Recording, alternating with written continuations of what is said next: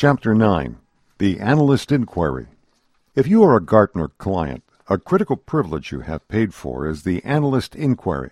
This is the same service that end-user customers of Gartner use to get answers to questions regarding technology trends and product selection. But in your case, you're going to get answers to questions on your market, what those end users are looking for, and of course, what the analyst is looking for in vendors that appear in the Magic Quadrant.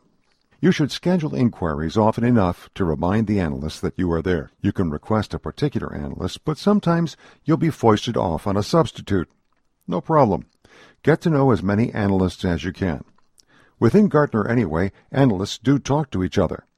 You should think of reasons to schedule inquiries with other analysts on a regular basis. Keep the activity level high. Take advantage of the service you paid for. To schedule an inquiry, you email inquiry@gartner.com, and eventually you'll be assigned a time on the analyst calendar. Be prepared. While the inquiry is not a mini-briefing, you still want to use it to influence the analyst. Ask questions that indicate where you are in your development stage. Is it about expansion in EMEA or Asia-Pac? Suggestions for a CMO? Shortlist for acquisitions? Due diligence on an acquisition? All of these are very telling questions.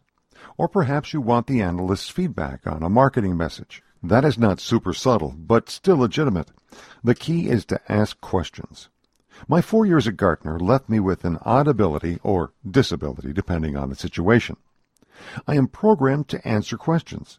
I can stare at a blank WordPress form for ages trying to think of something wise and pithy to say, but if a journalist or client sends me a question, I can rattle off an essay in reply. Gartner analysts spend their days answering questions. Many are like me and are pre-programmed to provide answers in 15-minute mini-lectures. That way there is only time to cover 2 questions in half an hour.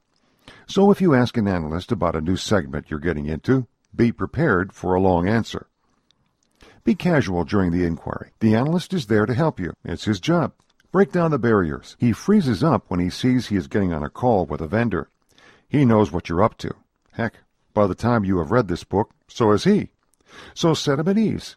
Tell him right up front that you're calling because you have a question. Break the ice. Be cognizant of the fact that he just had to beg off a call with another client because he had a hard stop at the top of the hour, and he's going to hop on another call as soon as he hangs up with you.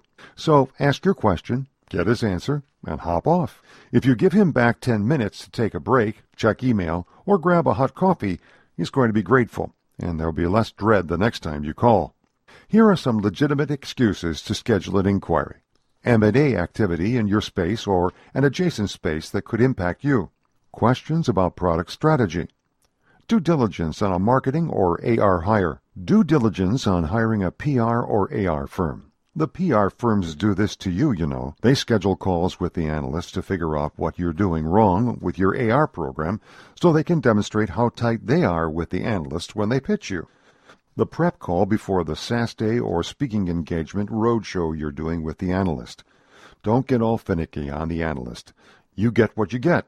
Don't expect a lot of modification to the standard presentation if you have engaged them for speaking. The analyst inquiry is your chance to get value out of your Gartner relationship. During the analyst briefing, you will work your magic to influence the analyst.